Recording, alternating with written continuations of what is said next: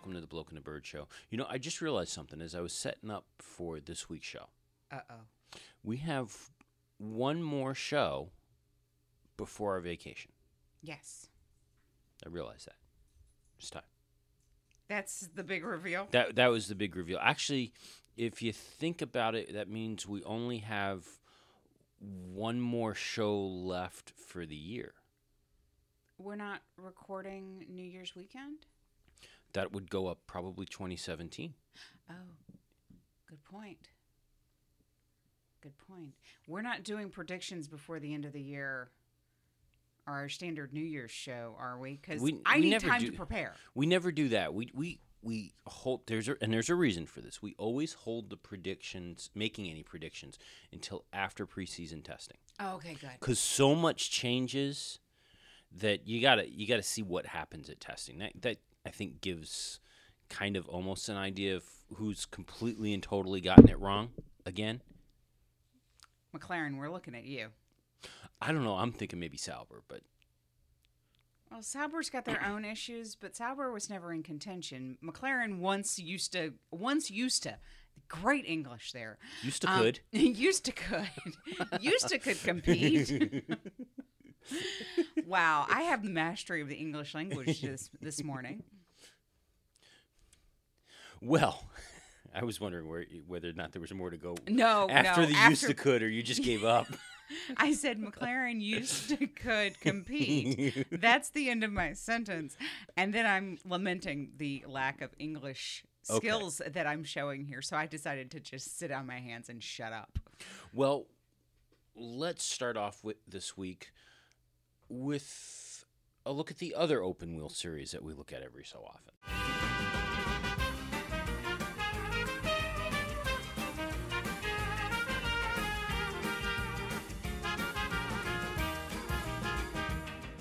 Mexican carts? It's the Indycar music. I know it's been a while since we played it, but that's the Indycar music, remember? That is? That was the Indycar music. We picked a mariachi band to be the Indycar music? What were we thinking? That is not a mariachi band. Oh, really? That's the guy. Now I have lost it. Herb Alpert and the Tijuana Brass. Okay. So it's a brass version of a mariachi band. Hey, Herb Alpert and the Tijuana Brass is the same group that did the theme for not the dating game. Yeah, the dating game. And that's what means IndyCar to you? This is what IndyCar means to you? It was the swinging sound there. Because IndyCar says swing to you? Sure. Okay. Well, it's got a bit of, the retro throwback by insisting on going to ovals. And then it's got the real racing by going to road tracks. Wow. Reach much? Well, no, I was more thinking that NASCAR fans, they should do this. That's Tim Taylor, care of Tool Time. P.O. Box 3273. Okay, fine. All right, so IndyCar, that's the other open wheel series that we semi-follow. That's the one, unlike Formula One, which we really like, IndyCar, and looking at the map, we end up with, especially now that they go to Watkins Glen, 3 different races every year that are within 5 hours of us. I know. But we have reservations to go to one of them. See? So that's why we got to look at IndyCar every so often. Yeah, well, we got to get better at identifying cars and drivers because they go so fast on the track, you can't read the little numbers on their cars when you're live. Well, the car with the big white 98 on it. Yes. That translates really well to a podcast. Nice. And the thing is, I knew you were going to do that when we were talking about a lineup. I was just waiting for it. So as coincidences happen, I happen to be wearing my Alexander Rossi t-shirt this morning. And thought it was a great idea to show it off, point it out in a medium that nobody can actually see it. It's probably a good thing that they can't see it right now, but it's I was pointing out verbally figuring that you would also have described that I was wearing his shirt because we were talking about Car 98. No, I was just going to mock that you were trying to do a sight gag on an audio podcast. Well, it's I like to, host for our in-studio audience who's sound asleep on the floor. Good. Anyway, so back to Alexander Rossi, the 2016 IndyCar Rookie of the Year and winner of the 100th running of the Indy 500. The car that he drove at that race, the Dallara Honda, was presented this past Thursday to the Indy Motor Car Museum. Okay. So you can now view that car should you go to the Indy Motor Car Museum. Okay. Did you know that not only is he the first rookie to win the Indianapolis 500 since Elio Castroneves in 2001, he is only the 9th rookie in the race's history. Wow. To have won that race. That's pretty cool. Yeah. It was also the 4th win at Indianapolis for Andretti as a team owner and the 2nd for the partner Herta. Nice. By the way, you are wrong. I am wrong? Yes, you said that there were 3 races within 5 hours of us. Yes. You forgot Indy. It's 5 hours away, too. I didn't realize that he was 5 hours away. Yeah. See, that's kind of crazy. Yes. Well, if you get right down to it, I believe you can make it to Watkins Glen it's been a while since I've driven out there. I think we can make Watkins Glen in 4. I thought it was almost closer to 6 because Corning is right there, and that's 6. It's less than 6. Is it less than 6? Challenge accepted. Not today, though, because the snow is going to make it closer to 12. Yeah. There was a 50-car pileup on 90, so...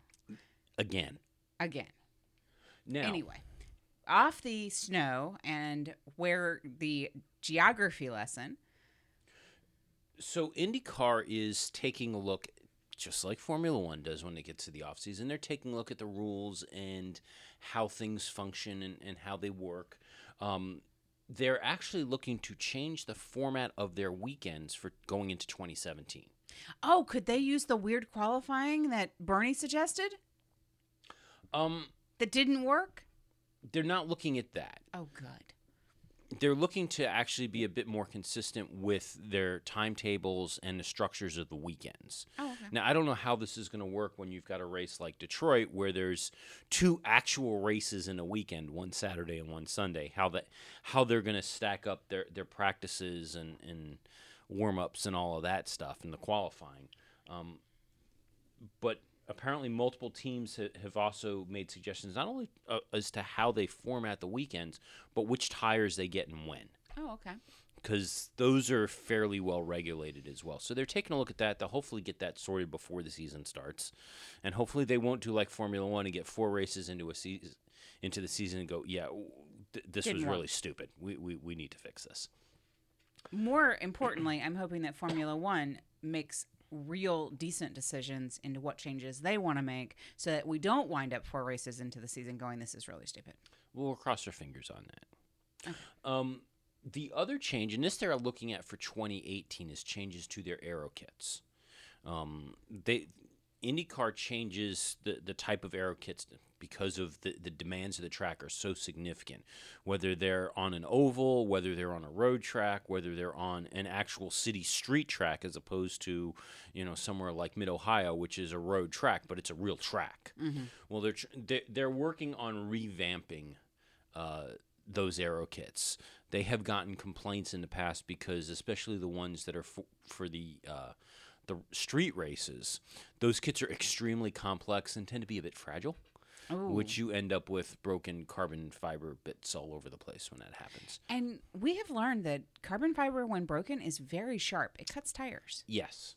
So they're taking a look at that. They're also, interestingly enough, they have realized and they are acknowledging that when you put really super complex aero on a car, it creates a lot of dirty air behind the car, which makes it harder for the cars to race closely.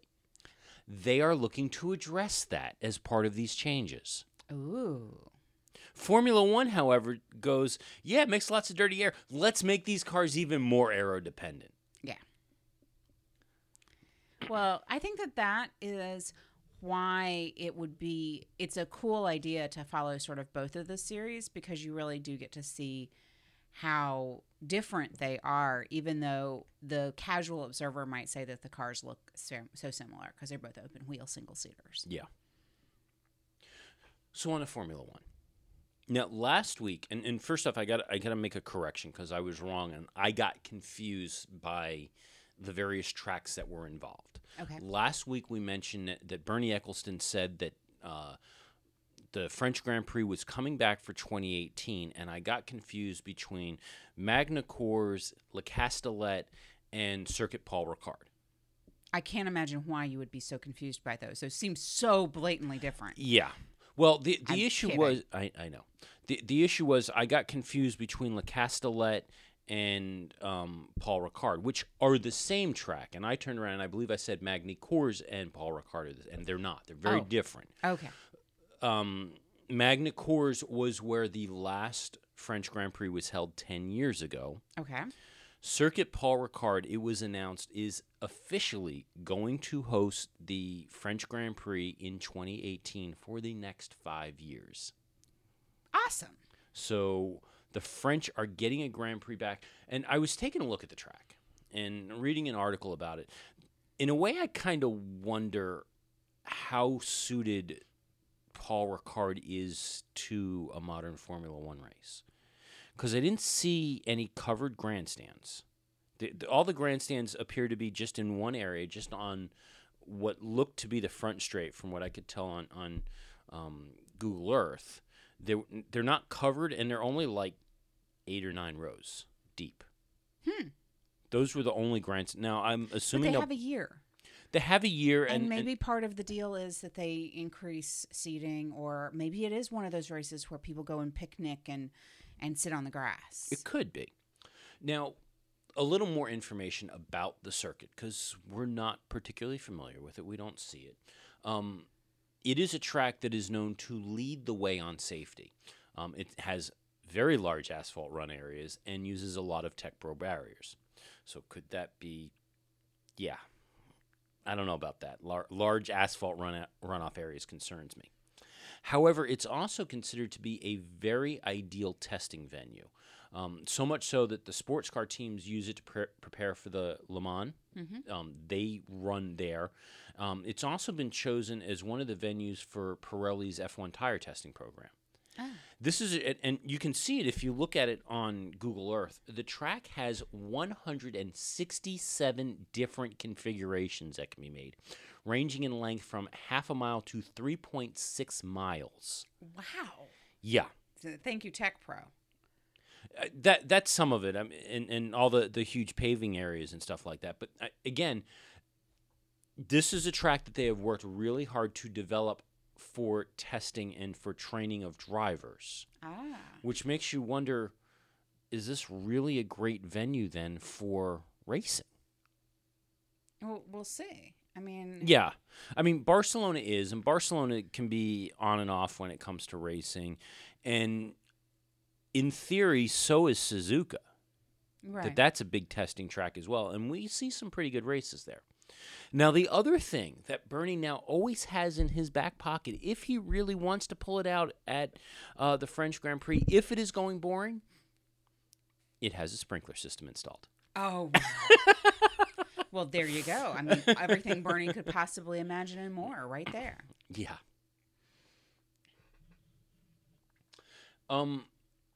So one of the key drivers in getting the French Grand Prix back was McLaren director Eric Boulier. Okay. So he wanted a home Grand Prix, so he pushed? Well, he pushed, but he was part of the team that brought it back. But it was specifically said that because there have been several groups that have tried to bring back the French Grand Prix over the last 10 years. But the big difference is that those folks were always, or those groups were always consisted of folks who were outside of Formula One.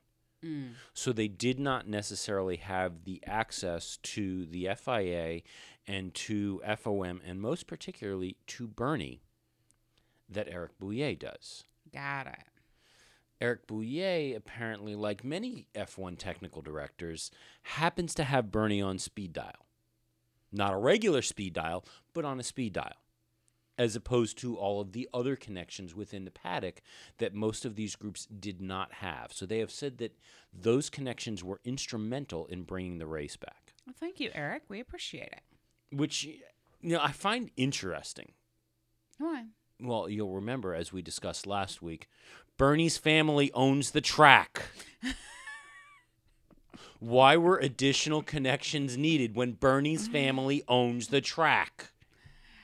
I'm sure that there's some sort of blind trust or something that prevents that from all happening. You know how that works, right? Yeah. I know. I'll just pick up the phone and call Washington, D.C. I'll get more info about that one. Anyway, yes. Actually, probably New York would be a better option right now. Right. Anyway, so let's go back to the last race of the season. We're wrapping up the stuff here, and obviously there was, as we have mentioned, a lot of controversy. Well, Toto Wolff has come out and said that, in retrospection... Retrospection? Who's got good English now? Toto Wolff. I'm going to blame it on him because he's not a native English speaker. So we can go. We can get away with him. In retrospect, reflecting on the race, Toto has actually come out and conceded that Mercedes got it wrong with the radio calls and should have let the drivers race. They should never have escalated to Paddy Lowe to push Lewis. They shouldn't have done anything. They needed to stay out of it. Well, not that it mattered because Lewis said, no, I'm not doing that. But other than staying out of it, what does he mean that they got it wrong? Well, what he told Sky Sports F1 is in the heat of the moment, sometimes when you make decisions, you get them wrong.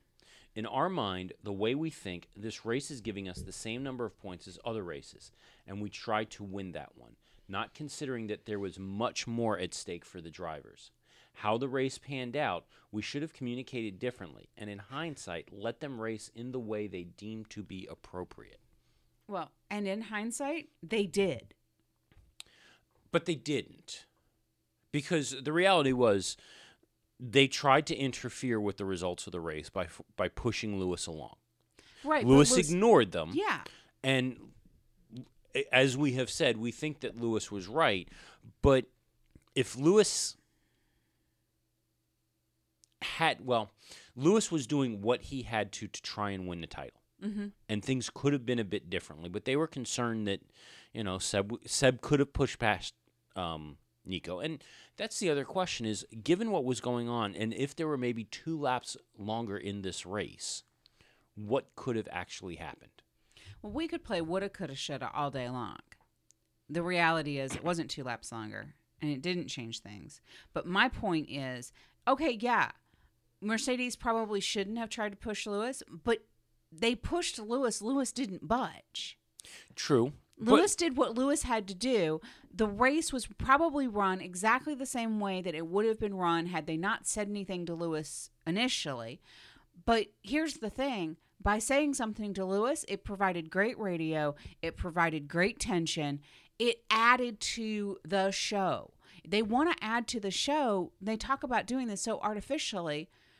Why not expose the fact that the team is like, bring both cars home, get help, your teammate. You got to help Nico out to get him out of the risk zone. All of those things. And Lewis go, nah, I'm not going to do that. That's great drama. Well, there's that, but the other thing is, if they had turned around and they had actually taken into account the situation as part of their strategy, and what Lewis needed to do to win the championship, mm-hmm. they could have handled the entire thing, and it would have been probably an even bigger show. They could have handled the entire situation a whole lot differently. You have Lewis's side of the garage giving Lewis the information that he needs to achieve this strategy. You have Nico's side of the garage operating, again, entirely independent from Lewis, because this is what you've got to do at this point. You've got to separate the two sides of the garage. Right. But then you have Nico's side of the garage giving Nico the information that he needs to deal with Lewis's strategy that Lewis's side of the garage is working with him to achieve, just like if they were an independent team, while at the same time you have Ferrari trying to deal with the two Mercedes drivers playing that game. And that could have been an even bigger show. Possibly. But and that, I think would have been even more interesting, especially when you're a team that says, we want the drivers to race, and we want to let the drivers race. And if at that point they had just turned around and said, you know what, we're going into pure race mode, and we're going to do what we can for both of these drivers to win the world championship, and we're going to let the garages run their race the way they see fit at this point, because we've got 20 laps left, and this is going to be a cracker of a race, go. Well, they had that opportunity, yes. And they didn't. They didn't, because the truth is, they're still a team. Mm-hmm. And, you know, they've always said, and I will hold to this, Mercedes has always said the two drivers could race full bore as long as they brought both cars home. And I think the risk that they were going to be pushing was that one of those cars wasn't going to come home if they pushed. And so I don't think that I don't think it's a big deal. I don't think it changed the outcome. I don't think it affected anything. I don't think that it matters a hill of beans, other than I think that truly the actual story here is that Toto had to eat crow for Lewis. I think that that's what this whole story is really about. It's not whether or not they made the bad call. It's not whether or not they said something they shouldn't have said. It's not anything like that. I think that what this is all about is Lewis has got his little panties in a wad over the fact that they told him to push and maybe they shouldn't have. I don't think Lewis does. I think he does. I think he wants the team to go, no, we won't say that to you again. We get that you were racing the way you needed to race and be done.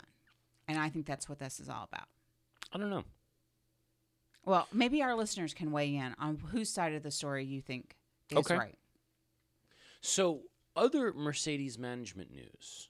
Word has broken this week, and we'll see what happens in the coming weeks, that Paddy Lowe, the number 3 man at the team, the man who calls the strategy, the man who is the highest level of escalation when it comes to these radio calls, is set to leave the team to go to Williams. Now, is that just rumor or is that actually real? Well, here's what we know. Okay. We know his contract expires at the end of this year. Mm-hmm. We know that there has been some tension in the past between Paddy, and there was tension with the hiring of Paddy, which is one of the many reasons why Ross Brawn left. Mm-hmm. We do know that talks between Paddy and the team have become more intense in the last few weeks. And word is, according to several sources that motorsport.com is quoting, it was a team that brought a rival team that has brought forth a serious offer that has increased the level of talks between the two. But we have not heard that Paddy's on gardening leave. No, and that's one of the other things. Because his contract expires December 31st, there wouldn't be a need for gardening leave because it wouldn't be during the season. True, but they're prepping for 2017 at this point. They wouldn't want their senior technical director to know their secret sauce if he's leaving. Potentially. So what the speculation is, and at this point this is clear speculation, is that it is Williams who has put in the offer.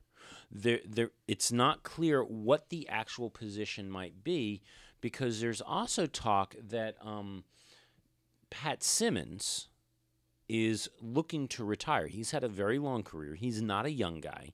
That he may be looking to retire at the end of 2017. So the thought is, Paddy comes in. It's a transition between the two, with Pat retiring at the end of the year.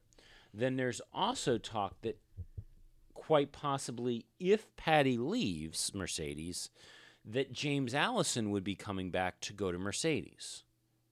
Now, there's been a lot of speculation as to where James Allison could end up, including there was talk that he might be going to Williams.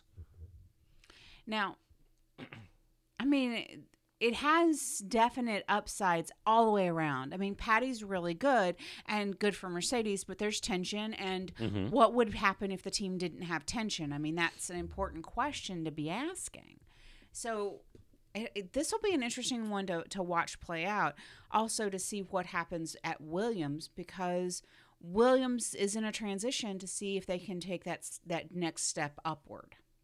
Yeah, and after what was for them a very disappointing season, well, for a lot of folks it was a disappointing season, they know they need to do something here. Right. So, hey, did you know that there's an open seat at Mercedes? I'm kind of aware. I've been asking you if you've gotten your CV in yet. I did. I responded to the ad that they put in Autosport magazine, which initially when I saw the picture, the screenshot come up, I'm like, yeah, this is some kind of a joke. They're just, teasing this. And then it turns out that, no, they actually put a classified ad in the in the paper version of Autosport magazine for a new driver. Somebody is having an absolute blast. And I got to say, I don't know who their social media guru is, but the marketing person in me is giving giant thumbs up to both Mercedes and also some other Twitter things that we've seen from Force India and Renault. Well, it's not just somebody having fun. Just about the entire paddock is having fun. I mean, we talked last week about Max Verstappen and that exchange that went on. There was Daniel Ricciardo was having some fun at Nico Rosberg's expense, photoshopping some pictures at one point of Nico partying rather hard. But Martin Brundle's son, Alex, I think he's in GP2. He's in one of the junior series. He posted that he hasn't been up on Twitter very often because he's camped out in front of the Mercedes plant and the signal hasn't been really good.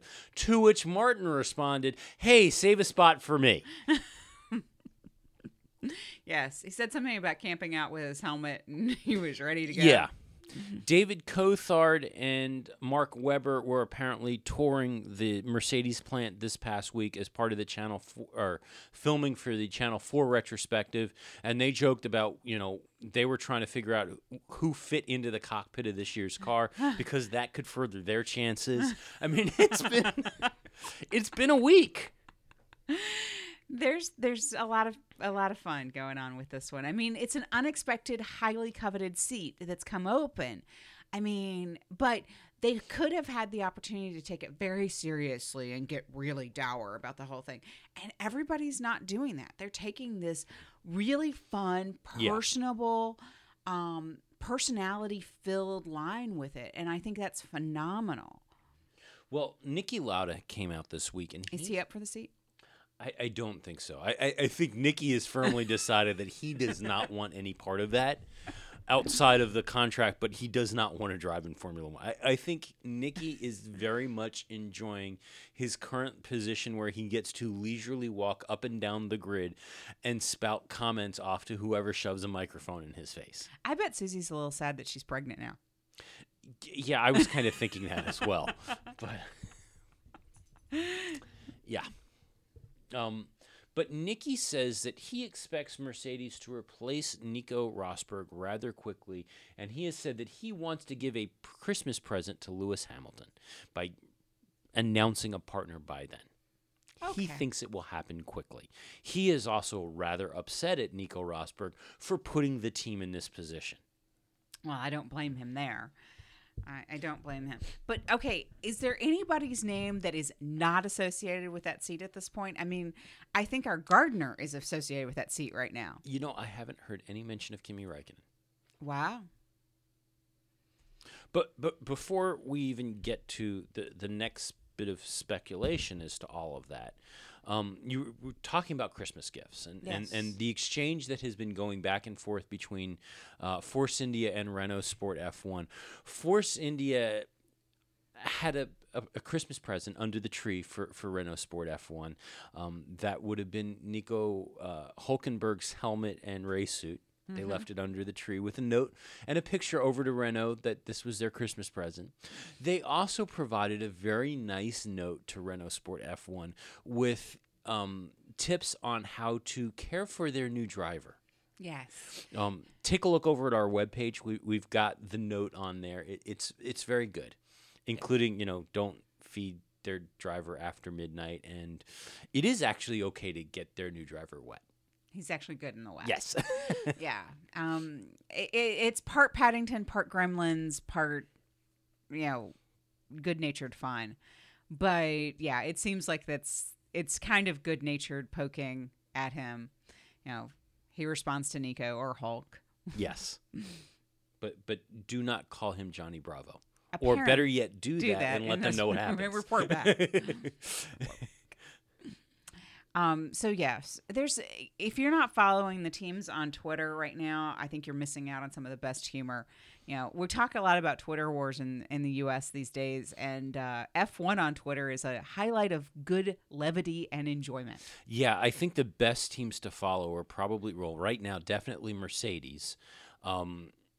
Renault Sport F1, because it looks like they took the old social media team from Lotus, and Lotus's old social media team was epic in poking fun at themselves, and Force India as well. Those three teams, everybody else is a bit more serious, but those three teams are outstanding. Yes. And then follow your key drivers, too, because they do have a bit of fun. Daniel Ricciardo and Max Verstappen are kind of fun to watch on Twitter, too. I will tell you that on the Indy side of the house, Max Chilton, a little boring. Yeah, I kind of noticed that. So just saying. Okay. So back to hey, there's somebody else who is not being spoken about as possibly taking the seat of Mercedes. Alexander Rossi. And Max Chilton. Yes. Yeah, neither one of them are considered.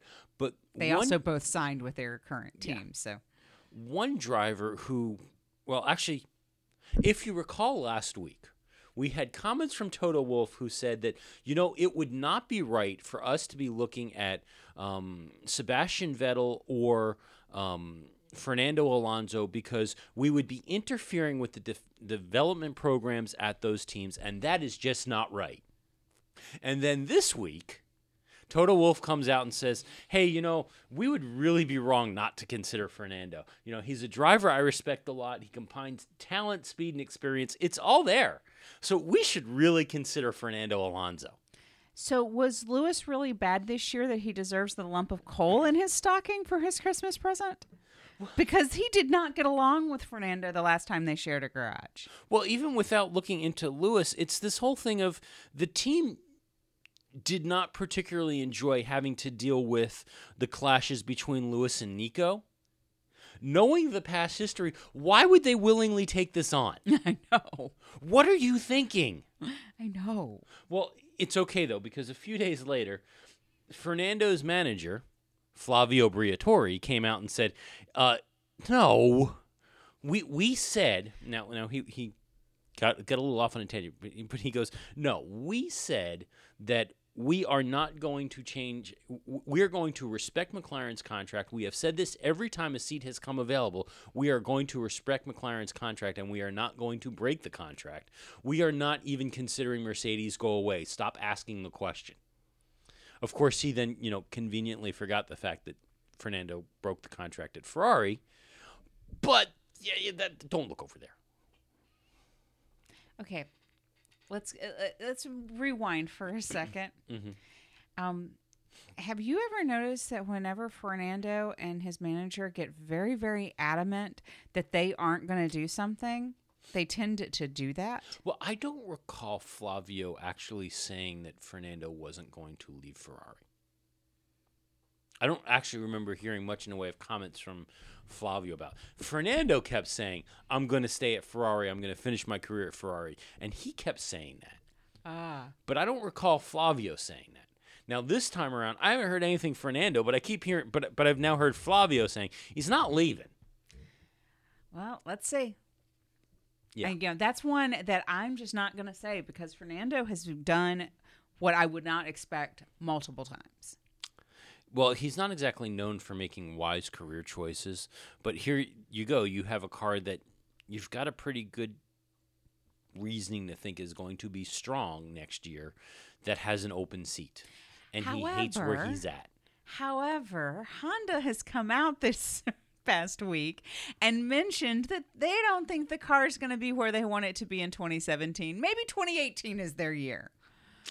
Yeah. So there's that little wrinkle in it. But my point is, Fernando does not like being number 2. No. And so he's not going to handle the fact that he's a 2-time world champion and Lewis is a 3-time world champion very well. Yeah. So remember that partnership that we were really hoping meant that Aston Martin was coming back to Formula One. Well, it was coming into Formula One. Mm-hmm. I don't think that's going to happen. Oh. Yeah. Red Bull and Aston Martin have extended their deal into 2017. You know, the deal that meant that they put the itty-bitty little Aston Martin logo on the nose of the car, and Aston Martin released a hypercar with Red Bull's name on it. Okay. They're going to continue that. Apparently that hypercar sold out really fast. Ooh. Yeah.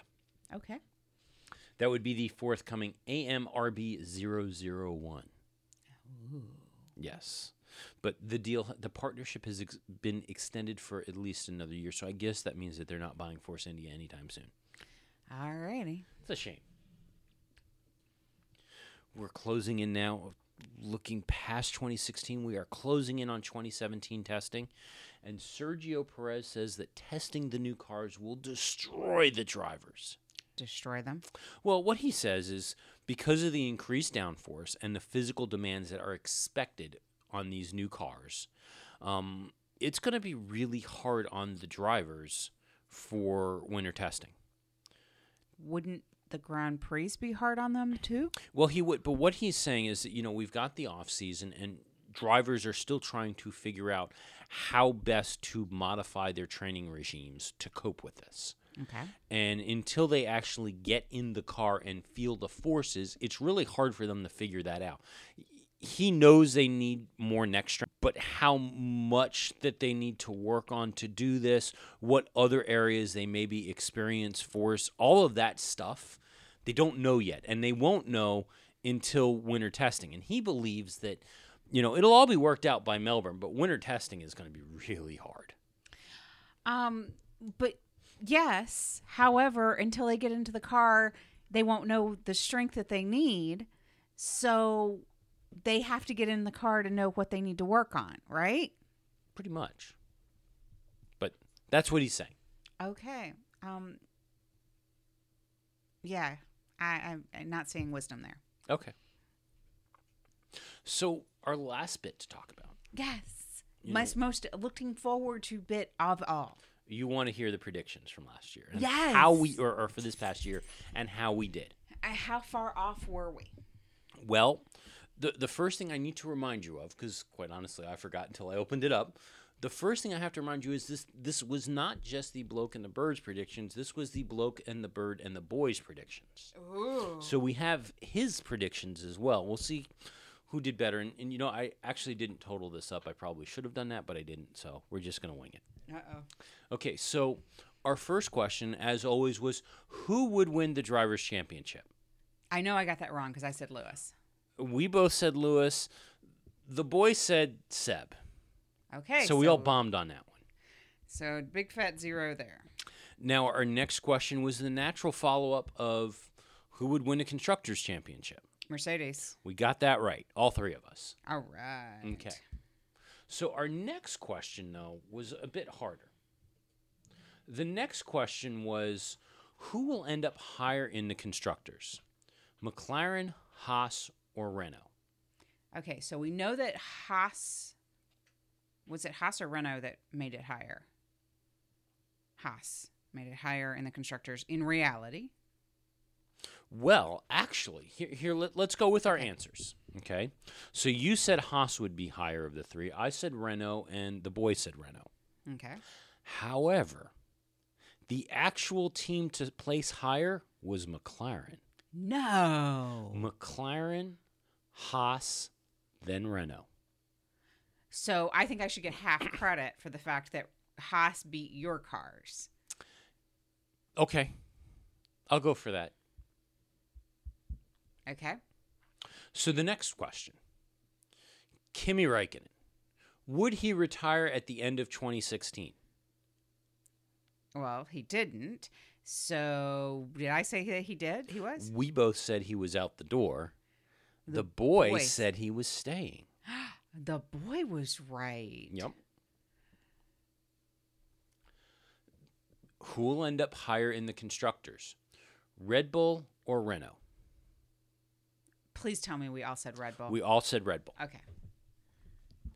Now, the next question was entirely based on what we saw happening at the beginning of the season. Okay. Now, remember, at the beginning of the season, it was Daniel Kvyat in the Red Bull seat and Max Verstappen in the Toro Rosso seat. Mm-hmm. So, with that worldview, we asked who would score more points, Daniel Kvyat or Max Verstappen?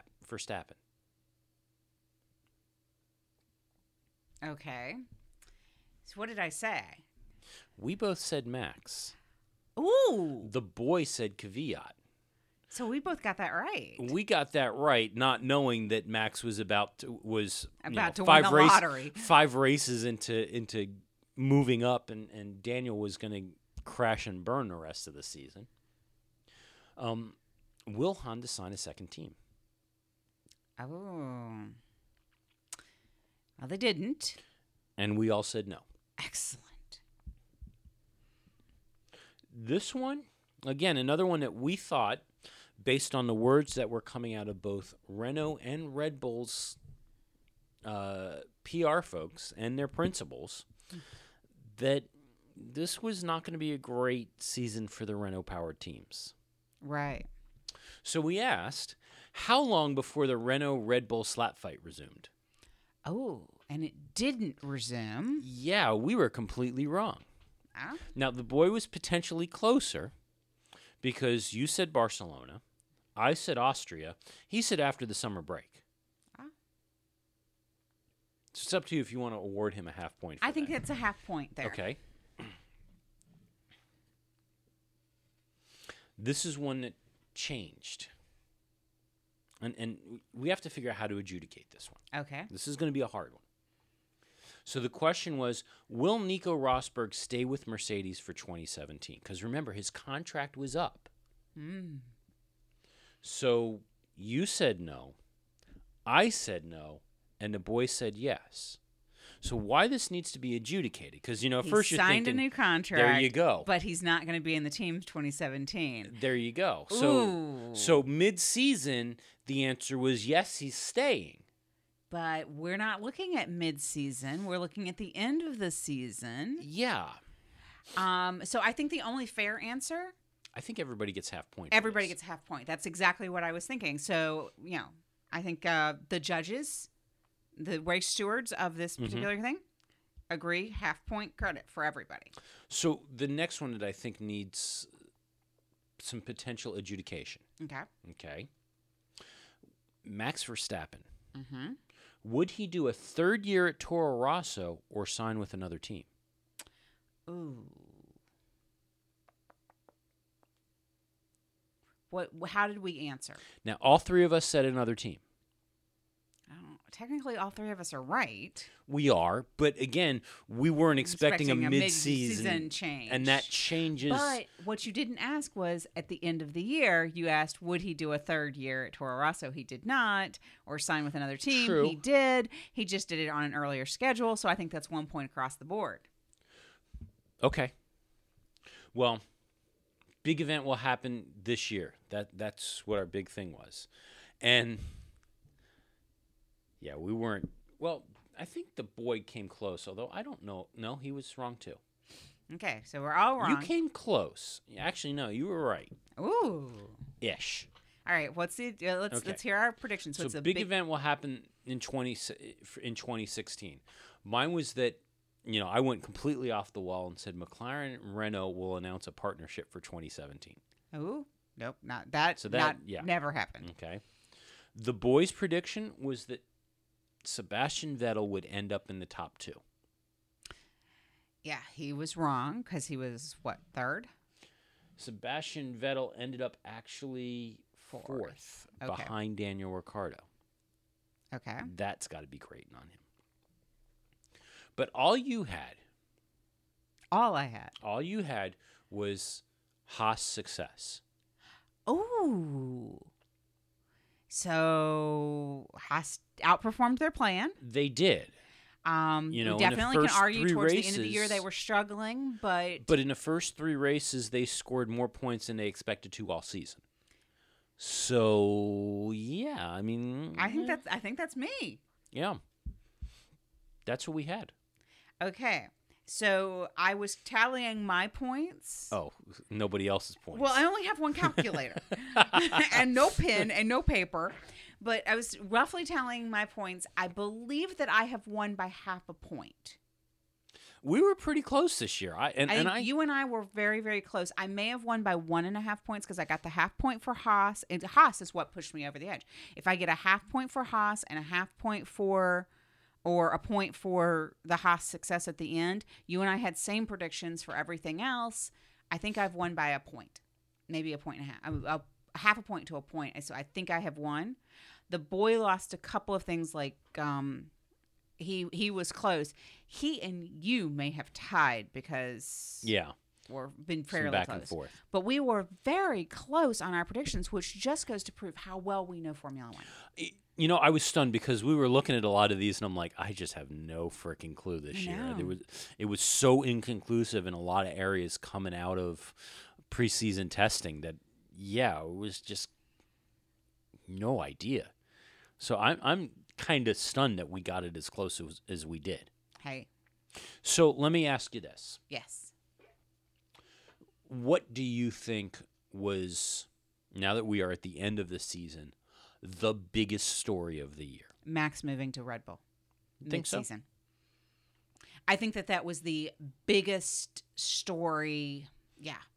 That was the thing that was game-changing across the board. I think it was the story that caught everyone's attention for the longest. It carried bigger ramifications throughout the entire year. I think that's what that meant, and I think it carried over into multiple drivers and multiple pieces, and it definitely catapulted his career. I think that is truly the overwhelming biggest story. That one, I think that's pretty big and probably right up there with Nico's announcement to retire. That's also huge. I don't think that's going to have the same reaching ramifications. Like, we will always be talking about Max being promoted mid-season.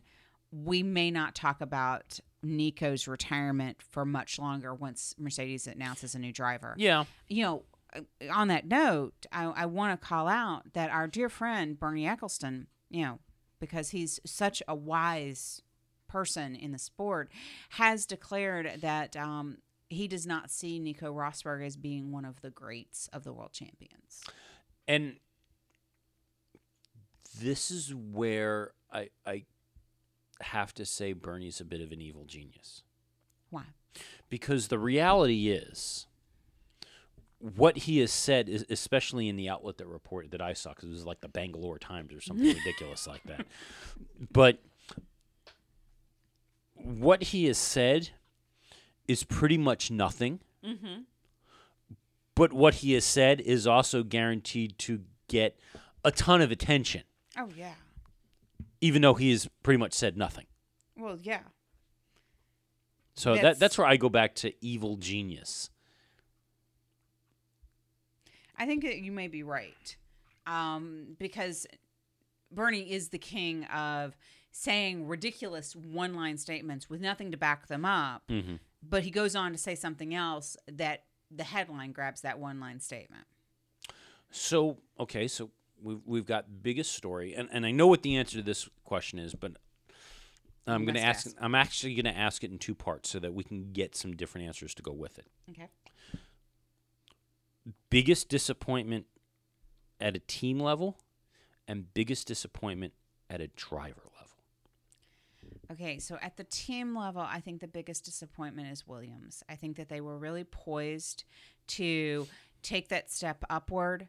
They had the ability and the potential to use the lack of development and the lack of success that was happening in Ferrari and Red Bull to move from third to second, and they slipped even further back. Now, and some couldn't of that, figure out why. and they couldn't figure out why. And I think some of that is that Ferrari and Red Bull both made leaps that were unexpected, and Williams didn't make the similar leaps. They took steps backwards where those two teams, and the gap widened. And I feel that was the biggest disappointment at the team level. I saw better things from Williams. I really thought that they were in the moment to shine and ready to shine. Interesting, because I would have gone the other way. I would have said it was Ferrari, especially coming out of Melbourne. It looked like Ferrari was going to challenge, and things just kind of fell apart and got worse throughout the year, with Williams close behind. Because I did agree that Williams was very disappointing, and we thought that they were going to be nipping at the heels, and they weren't. And it looked like Ferrari was going to be nipping at the heels, and they made some stupid choices and just slid backwards from there. Yeah. Yeah, I know what the answer is not the truth. Yeah, I'm surprised. Now, how about from a driver perspective? Biggest disappointment from a driver perspective. This one's hard because I think the obvious answer is that you would think of Lewis Hamilton because he didn't get the world championship, and I don't think that that's the reality. I think that there's moments for drivers that I'd have to say are disappointing. I'm thinking performance-wise. Overall performance? Yeah, not who was disappointed by the result, but performance-wise. Somebody that you expected to do better than they actually did. Yeah. Well, with that, I think I'm going to have to go with Bottas, honestly.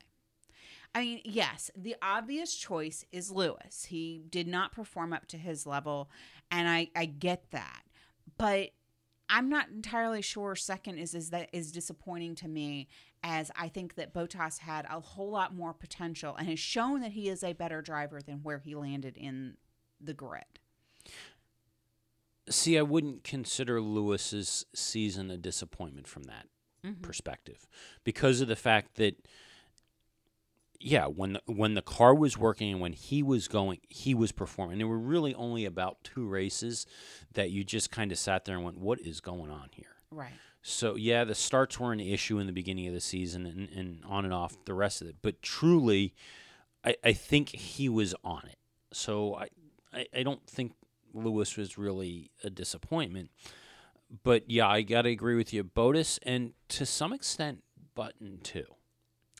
Yeah, but for my feeling, if you're going to excuse the Lewis because of the mechanical issues, you have to kind of ignore the Button problem because Button and Alonso both were plagued definitely by the issues that were happening at Honda. So it's hard to say where I would have thought that they would have fallen had they had a better situation.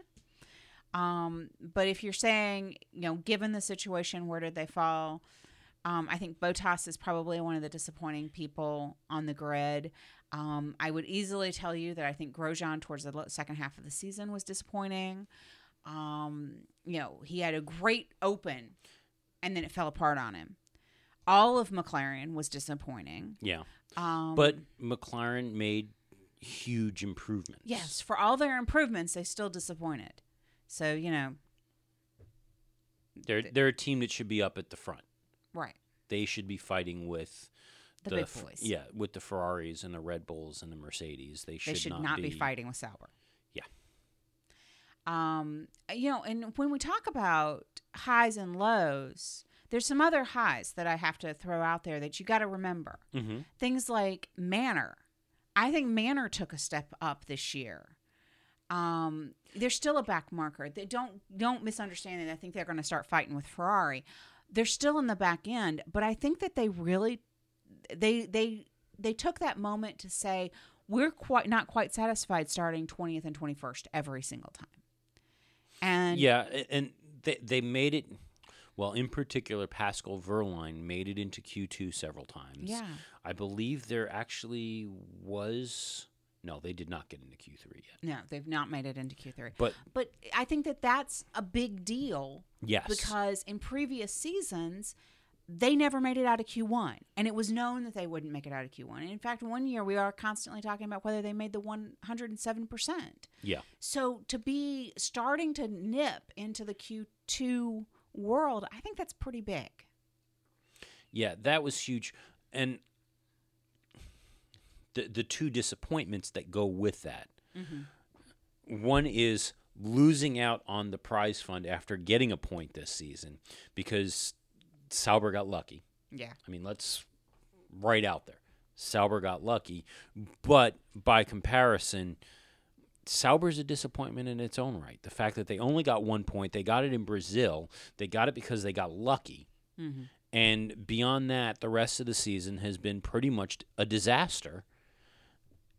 And they've made a decision that I don't care how much they try and justify it, how much they try and claim it's the right decision. They've pretty much guaranteed that their next season's going to be a disaster too. Right.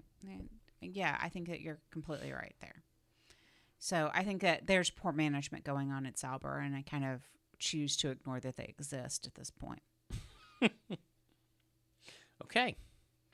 So any other wrap-up questions? Let's see, other things that we've got to point out that caught us by surprise. How bad the initial qualifying was. Oh. What it took to get that qualifying out of there to go back. And you know something, because the season is very, very long, and it was 21 races, that seems like such a distant memory.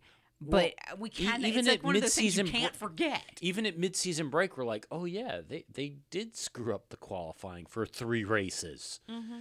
Yeah. But it's one of those things. It's like you cannot forget that, lest we have to go back to that, because it was bad. I still hold my conspiracy theory. It still holds that I think the teams kind of got together and made it worse. You know, they kind of exploited the badness of it, if that makes any sense. I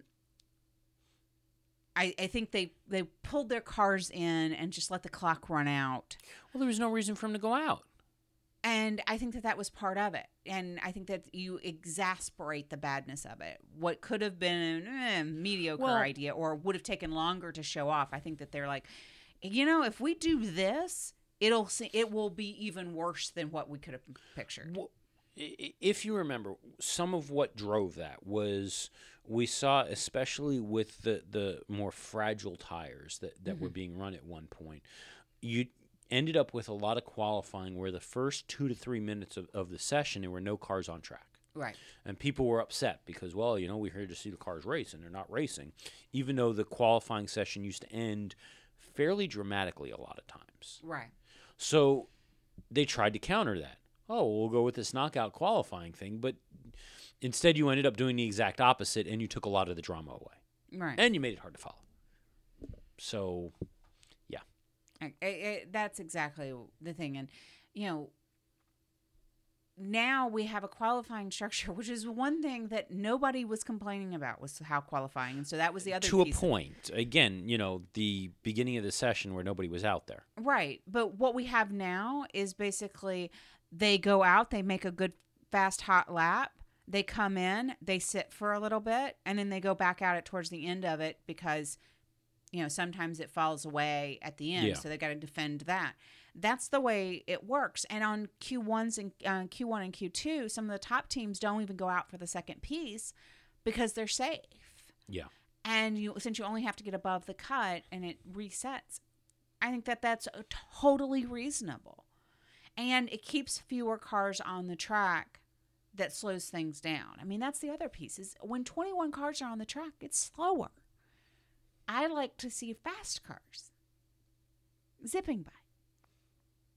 You've been listening to too much David Coulthard. I want to see these cars going as fast as possible on the edge all the time, and they have to always be pushing. I'm not quite as hardcore as David Coulthard is, but he has a point. I like to see them fast. I like to see them pushing, and I like to see, or at least think that they are pushing as much. I do not want to hear the radio call that says I'm saving tires. I don't want to hear the call that says turn down the engine. Yeah. I would rather not know. I'm okay if that's what they're doing, and kind that of part doesn't. We want to hear the radio, because that was the other thing that happened this year. There was the radio ban, and it really all we heard was Sebastian Vettel complaining on the radio, and that was about it after that. But we want to hear the radio calls. We want to hear the strategy stuff. We want to hear those conversations. We just don't necessarily need to hear we'll turn the wick down. Yeah. And I think that's the part that I think is very important. I want to hear we need you to go a minute 2. I need to hear that. That's what I want to hear. I want to hear Sebastian lose his cool on the radio. I really do. I want to hear, come on, Charlie, what are you thinking? I want to hear that drama. But I don't want to hear turn the engine down. I don't want to hear we need you to save the tires. I want to hear things that say, oh, for sake, man. Who the oh, I'm out. Crash. Somebody hit me in the rear, turn 2, and then somebody hit me in the rear again in turn 3. For sake. Honestly, what the are we doing here? That right there. Those are the radio calls I want to hear. That's exactly what I want to hear. I want to hear we need you to push for the next 2 laps so that you can make the gap. I want to hear the stuff that talks about, where people are and how fast they need to go and do those things. Just edit everything that says turn the engine down or save the tires. Or lift and coast. Get the car out of the way. It's going to cost us time. I know he thinks he's quick, but he's not. Exactly. So there's that. The radio ban, I think, was a new low. So qualifying was a low. Radio ban was a low. We seem to recover and return back to things that were better towards the end. And quite frankly, we got the exact kind of end of the year race that we wanted, which was a race that came down to the last laps in the last race of the season. Well, that was one of my other points, is that, for all the complaints that there were about the results being predictable, because it was always going to be a Mercedes 1-2, and the battle was between them, and Mercedes was going to win it all. I got to say, some of the racing this year, the majority of the racing this year was some of the best that we've seen. And there were not a whole lot of real sleeper races this year. No. I mean, I think I took some good naps in the mid laps of a couple of races. But for the majority of them, I couldn't sleep because you were screaming at the screen. Oh, you're going to blame it on me. Yeah. Well, we'll wrap up with this last big event that, it took away the prospect of a Mercedes win, and it was probably one of the biggest headlines of the season overall in terms of race results. Okay. And that's what we'll wrap with.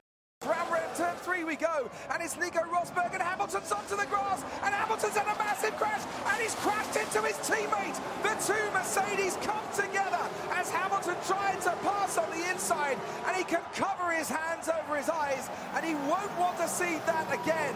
We have the safety car out here, but the 2 Silver Arrows have crashed on the opening lap. Hamilton takes out his teammates, and there will be a big inquiry behind closed doors into that. And on that, we'll call it a show and a season. He's not breaking for animals. You should give him a hard time because of that. What was that all about? I heard that. Seagulls, yeah? 2 seagulls, turn 1. I feel like you're using the seagull. I feel that they were innocent. Yeah, but I'm a racing driver, so I have to find some sort of excuse. Why the hell you beat me today? I saw you look up, and then the seagulls did move. I don't know. I had my eyes into turn 1, and I saw this stupid couple of seagulls sitting there, all relaxed. I'm coming. Hey man, red. it was planned. My car is red. It's like easy to see. I'm good with animals, right? It doesn't blend in like yours. Like it's easy Dr. to Dolittle. see. I told them to be there, and they were there. And we've had our boys in VT check it. They say they couldn't see anything. Honestly, invisible seagull. No, it's not doves. Invisible. Well, I don't know. Turtle doves. Whatever. White birds. It wasn't a pigeon. It was a seagull. I could see the beak. The problem's usually groundhogs here, though. I don't know their names, but they were there. You saw them as well. In terms of the seagull hunt, we can't find them. I'm gutted. The it's where he basically locked up into turn 1. Wait. And then he went wide. Oh. Yeah, that's the one. There you go. Oh, there. 2 seagulls, you see? I had my eyes in so deep into the apex, I looked up. Who would have thought it? I thought it was groundhogs that were issue here. One more look at them. Oh my God, they're so far away. Yeah, but mind the animals, honestly. That is good. You should get a medal for that. Did you see they stayed? Can you show that again, please? They stayed there. That's what really annoyed me. They stayed there. Look, you're looking up already. Yeah, but look, there's a red car coming at, I don't know, 100 something. They stayed there. I'm not sure they're very clever, seagulls, but there you go. Maybe that's why you didn't see it coming. If you can catch those 2 seagulls, you might prove the opposite of what you ever found out in history about seagulls. We could continue this all I think day. I might have to buy you a couple seagulls. I don't know if they're white seagulls or whatever. I think you need a couple. But you told me you had some...